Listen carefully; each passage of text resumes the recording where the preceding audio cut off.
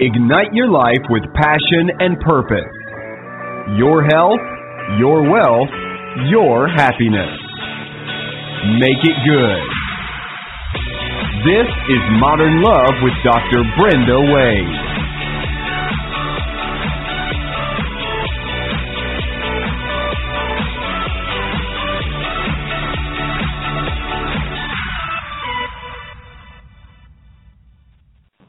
A big thank you to Rainbow Grocery, our favorite grocery store here in the San Francisco Bay Area, for being our sponsor, because a healthy body is a sexy body. Hello, everyone, and welcome to Modern Love. I'm your host, Dr. Brenda Wade, and it is a pleasure to be with you again. And oh, have we got an interesting and exciting program for you right now. We are going to talk with someone who's become one of my modern-day heroes, Professor Richard Rothstein. And if you haven't heard him on NPR or caught him in any of his many, many recent interviews, you've missed out on one of the most important voices in today's conversations about how we need to change America. Now, why is this important to us at Modern Love? Because we're going to zero in today on one of the statistics that is most alarming to me as your Modern Love doctor. And that is, we all know we have 50 to 51% divorces. You've got about a 50% chance if you get married.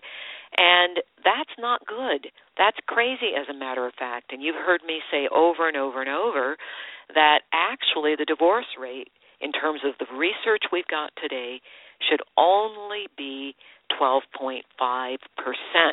Because when you learn better, you love better. But now here's something. Better sit down for this, everybody. Here's something that's going to shock you.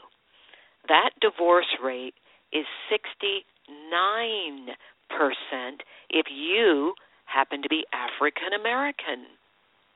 The divorce rate is almost 20% higher. Why? What is going on, and what does that cause? What are the consequences, and why is that happening in the African American community?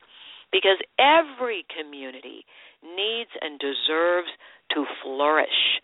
So I'm going to turn to our guest today, Professor Richard Rothstein, who is he's a research associate at the Economic Policy Institute of Washington, D.C. I'm going to give you his website right now because you're going to want to run and really drink in some of this research and some of these facts. He's at www.epi.org. So welcome to the program, Professor Rothstein. Thank you very much. So I want to ask you, why are African Americans still struggling?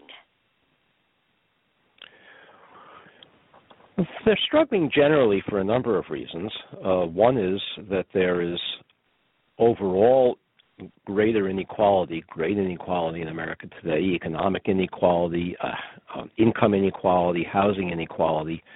And so all groups, particularly low-income families of every race and ethnicity, are having great difficulty moving up. Their children are not highly mobile into the next generation. They are living in more concentrated poverty neighborhoods. This is true of all people in this country. But in particular, African Americans have another barrier, and that is a history of state-sponsored segregation, which is unique. We've generally forgotten this history. Most people think that African Americans live in concentrated areas in low-income neighborhoods, in ghettos, because of personal choices that they make, or because perhaps of private discrimination. You said this was state-sponsored. Yes. I just got stuck right there. State-sponsored. All right, so back up for just a moment, because I know you're going to unveil, for those who don't know, how the state sponsored this, but can you also take a moment and explain for our audience why the greater economic inequality, why the concentrated poverty is hard on people. I mean, it's obvious on the one hand, but then on the other hand, we're talking about families and relationships. Why is it so hard? Sure. When families are living in areas of concentrated poverty, their children, all other things being equal, are going to perform much worse in school because the problems that they bring to school are concentrated. If you have a school in a middle-class neighborhood, for example, where some children come to school under great stress because they've experienced violence and disorder, or they come to school with parents who are less well-educated, so they haven't been read to as much as children, or because they come to school because they haven't had adequate health care. Well, teachers can devote special attention to those children, and their achievement will rise. If you have a school or a classroom where every child, or almost every child, is coming to school with those disadvantages, teachers can't devote special attention to every child, and so the whole level of instruction declines. We spend much more time on discipline. Instruction is remedial, not on task, not on grade level. And so concentrated disadvantage exacerbates the problems of individual disadvantage. So what you're saying is that these children are coming to school, you know, for me as a psychologist, I would say they're coming to school traumatized. And we have all this Many research of them are.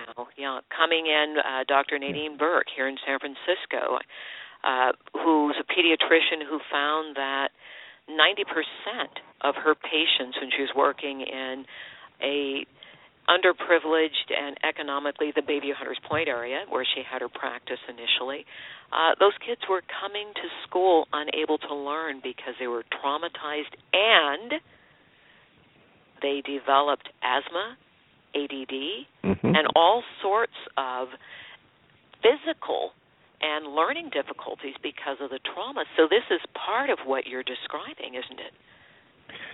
Yes, and what I'm saying to you is that if individual children come to school with those kinds of conditions, we can do much more for them if they are in schools where not every child has those kinds of conditions.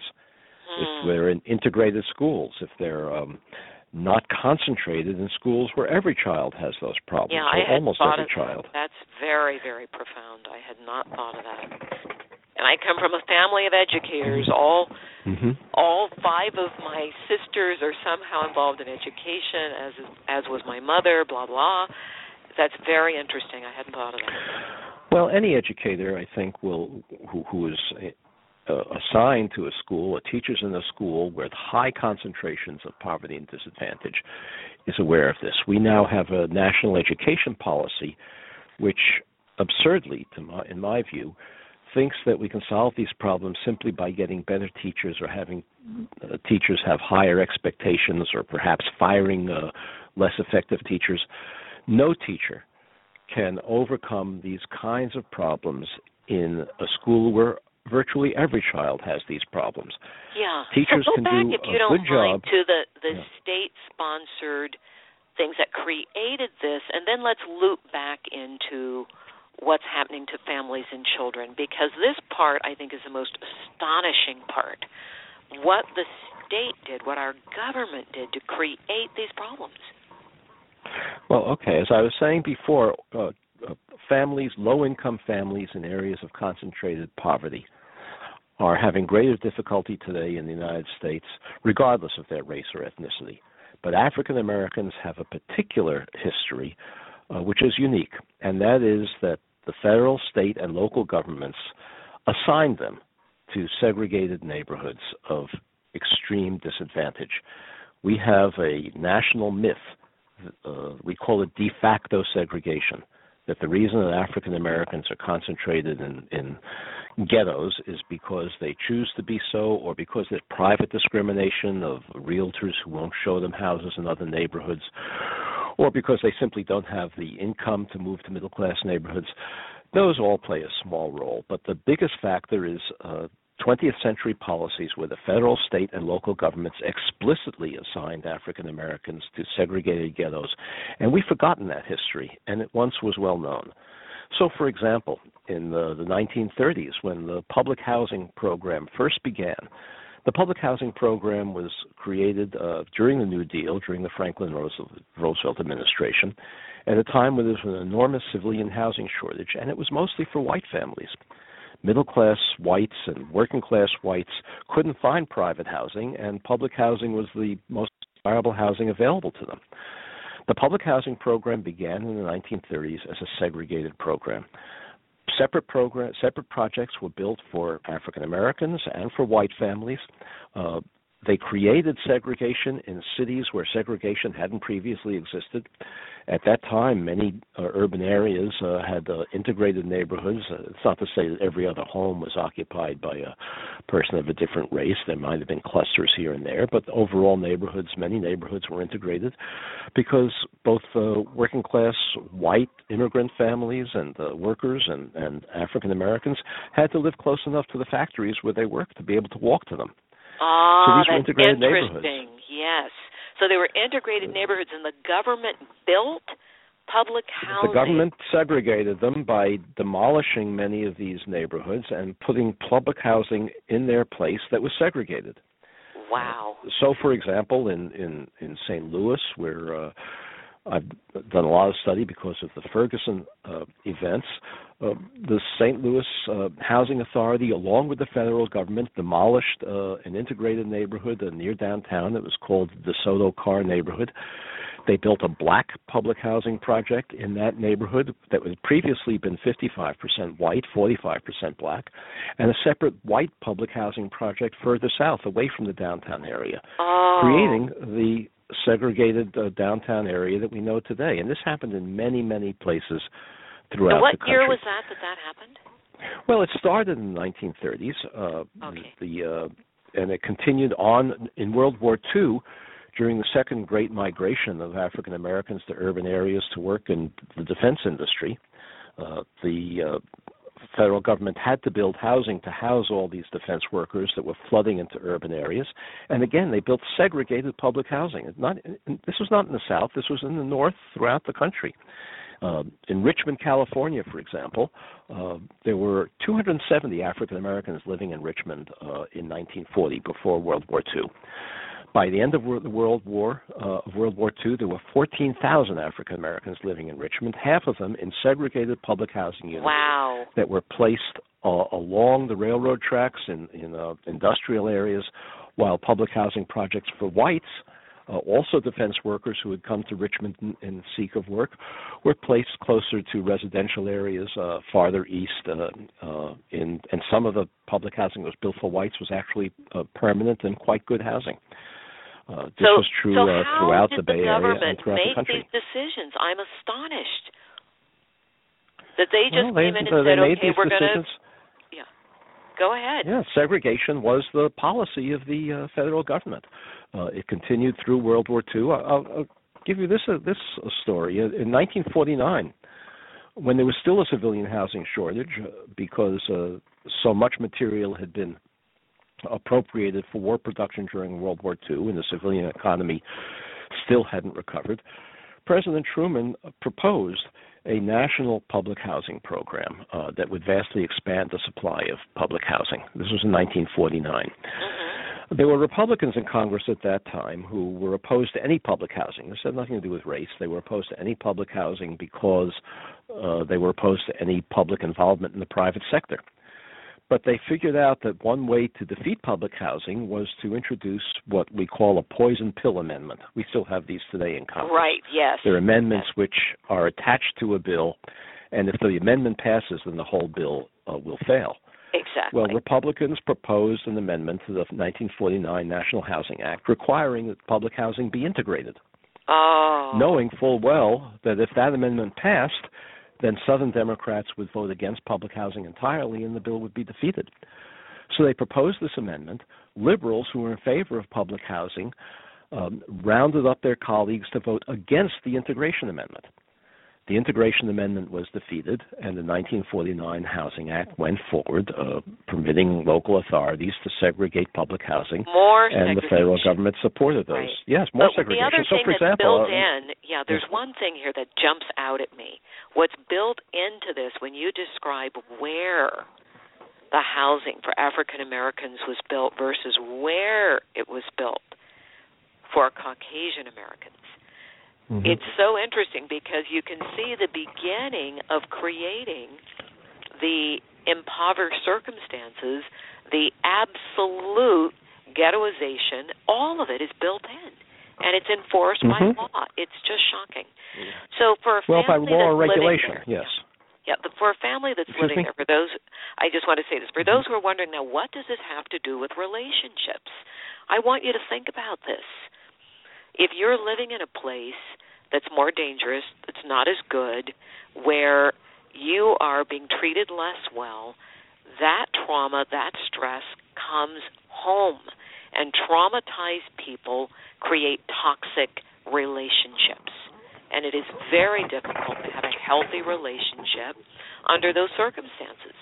So you're revealing some of why we have that 69% divorce rate in the African American community, Professor. Now keep going, because this is really interesting, because most people don't know the government created this by law.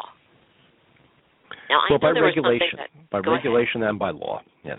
By regulation. Well, that was one aspect of this, the concentration of segregated public housing for African Americans in inner cities.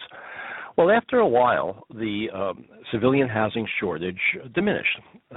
Especially after the Korean War, materials became available for private housing.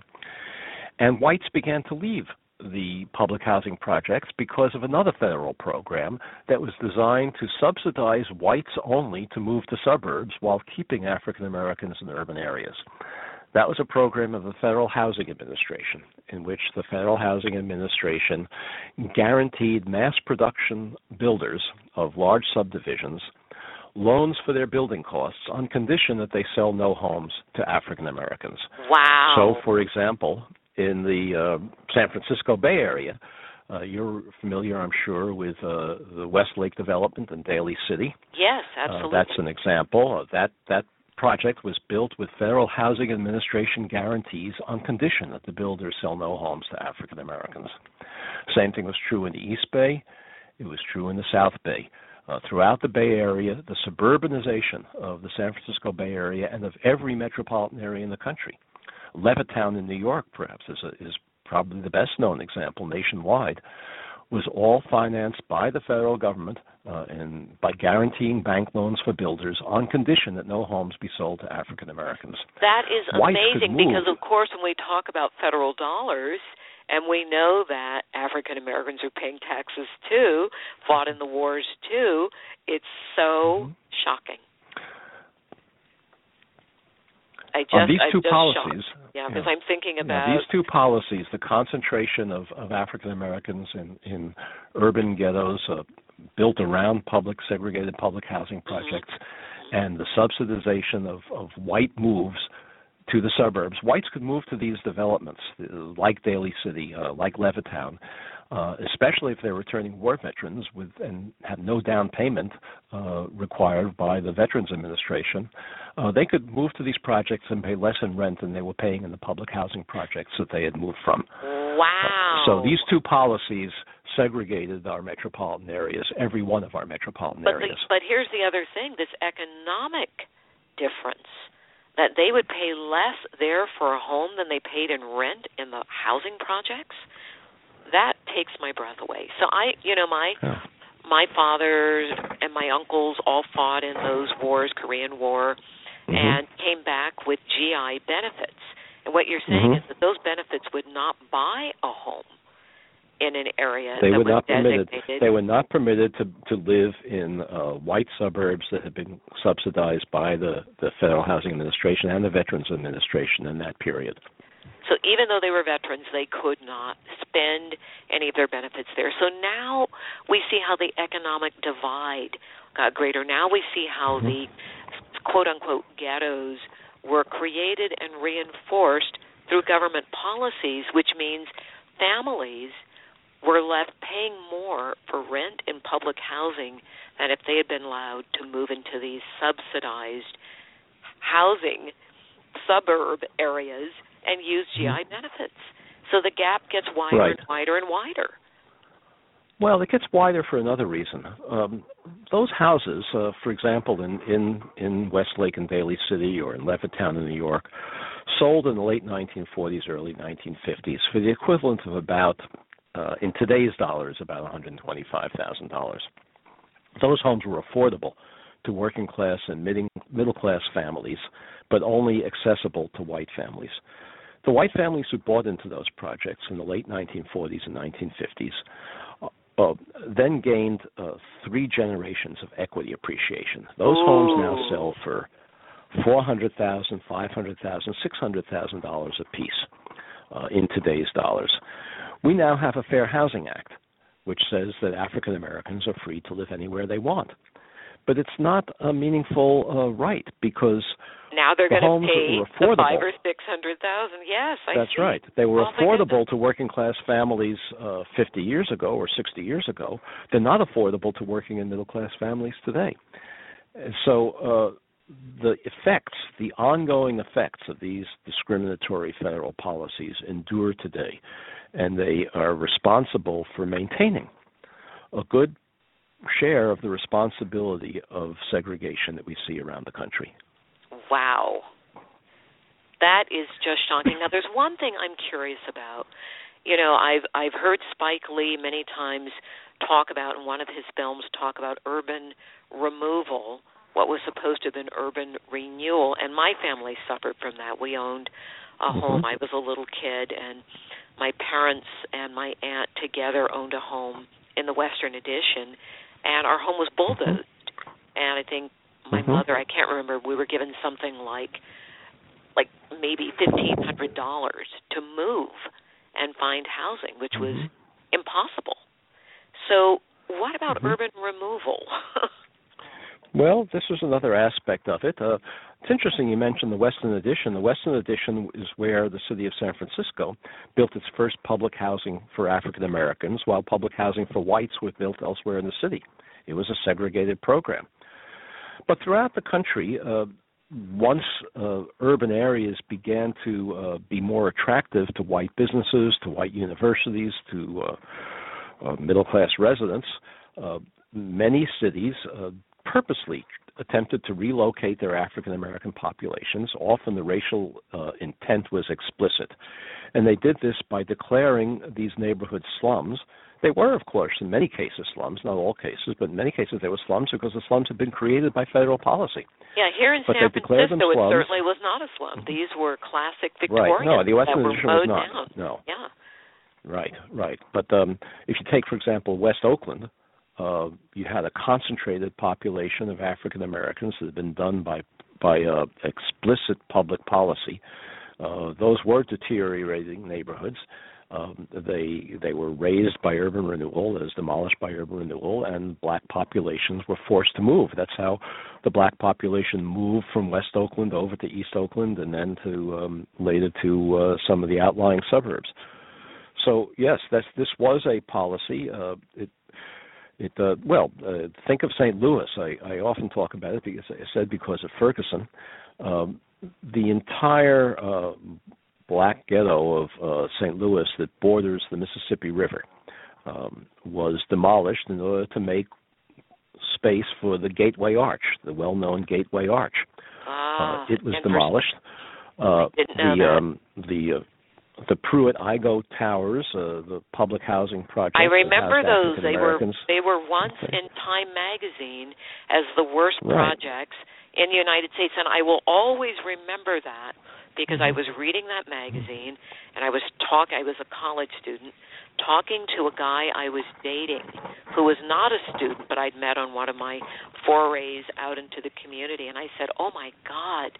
I said, look at these pictures of these projects. This is terrible. And he looked at me, and he said, babe, that's where I grew up. I was like, oh. I actually knew somebody who grown up. You'll be interested in knowing that Pruitt was originally built for black families, and Igo was built for whites. Oh, it was a segregated project.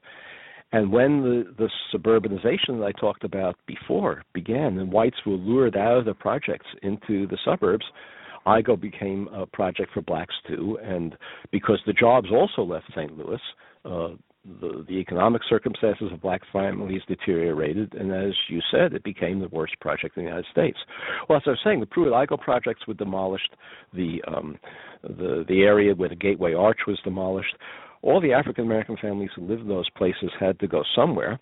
A few of them were given vouchers by the federal government to find private housing, but the only places where they could use those vouchers were places like Ferguson, inner-ring suburbs that had joined the ghetto. So the ghetto was, in effect, placed from St. Louis to places like Ferguson. And it makes the conditions ripe for what we've seen in Ferguson. That's correct. Police activity there. Now, the other thing, again, I'm bringing this back so people understand the connection between history, economics, and trauma.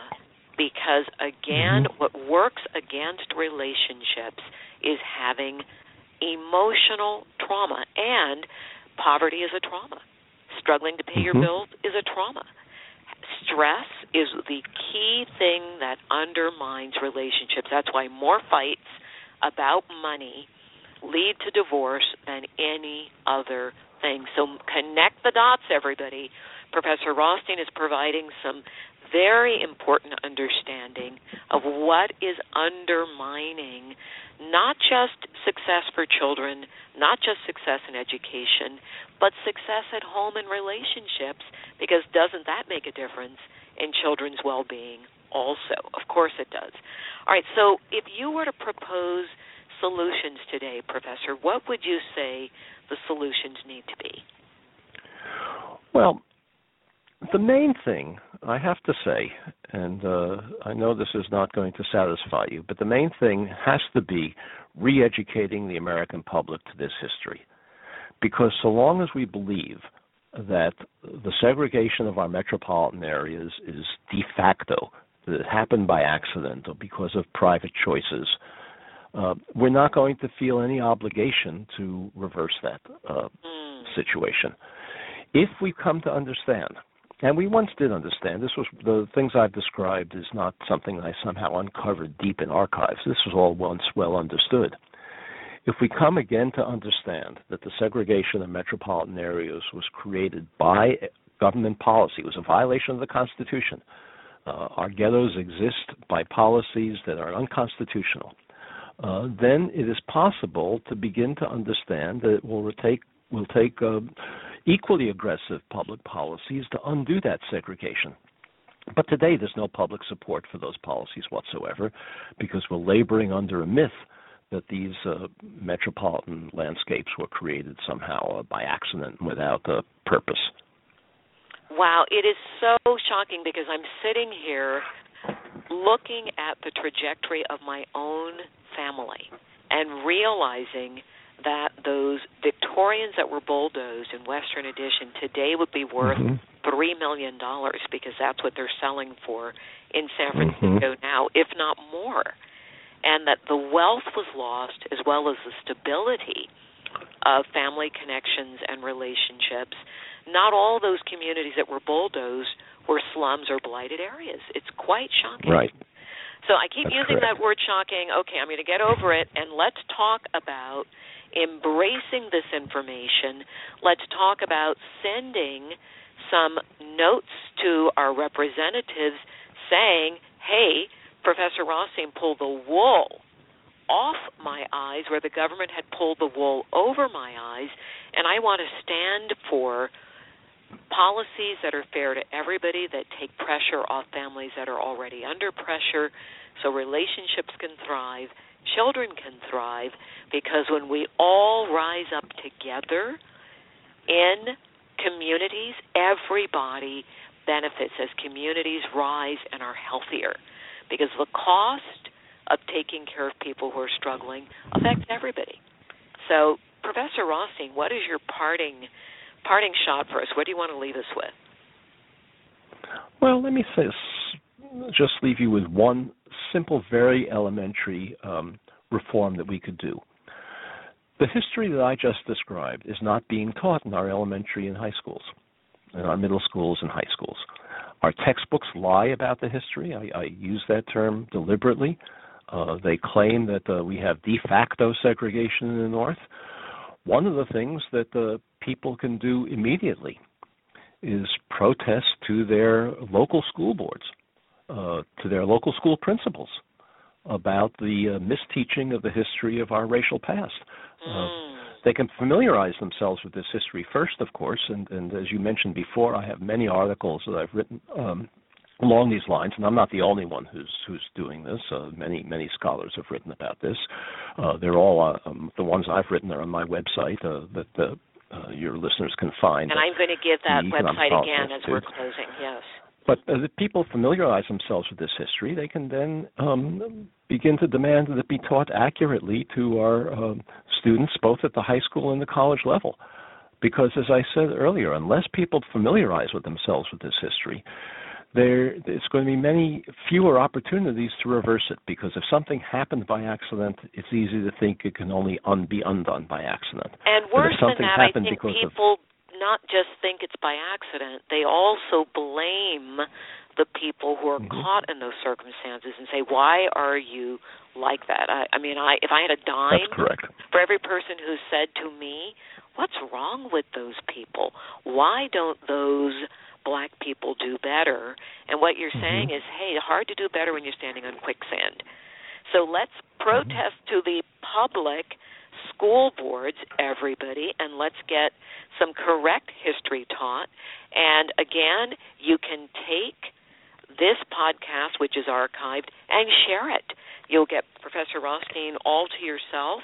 You can play it in your classroom, play it for your children, play it for your family. And let's be concerned about the impact on everyone. Professor Rothstein, what an honor. Thank you so much. Everyone, go and read those articles at www. That's www.epi.org. That's the Economic Policy Institute of Washington, D.C., where Professor Rothstein is a research associate. And thank you again, Professor Rothstein, for shining light on why people are struggling in relationships as well as economically and educationally. All right, everyone. Stay with us. Thank you to our producer, LeGrand Green, our associate producer, Cliff Dunning. We'll be with you again soon with another compelling look at how you can make your love life better in these modern times. Blessings.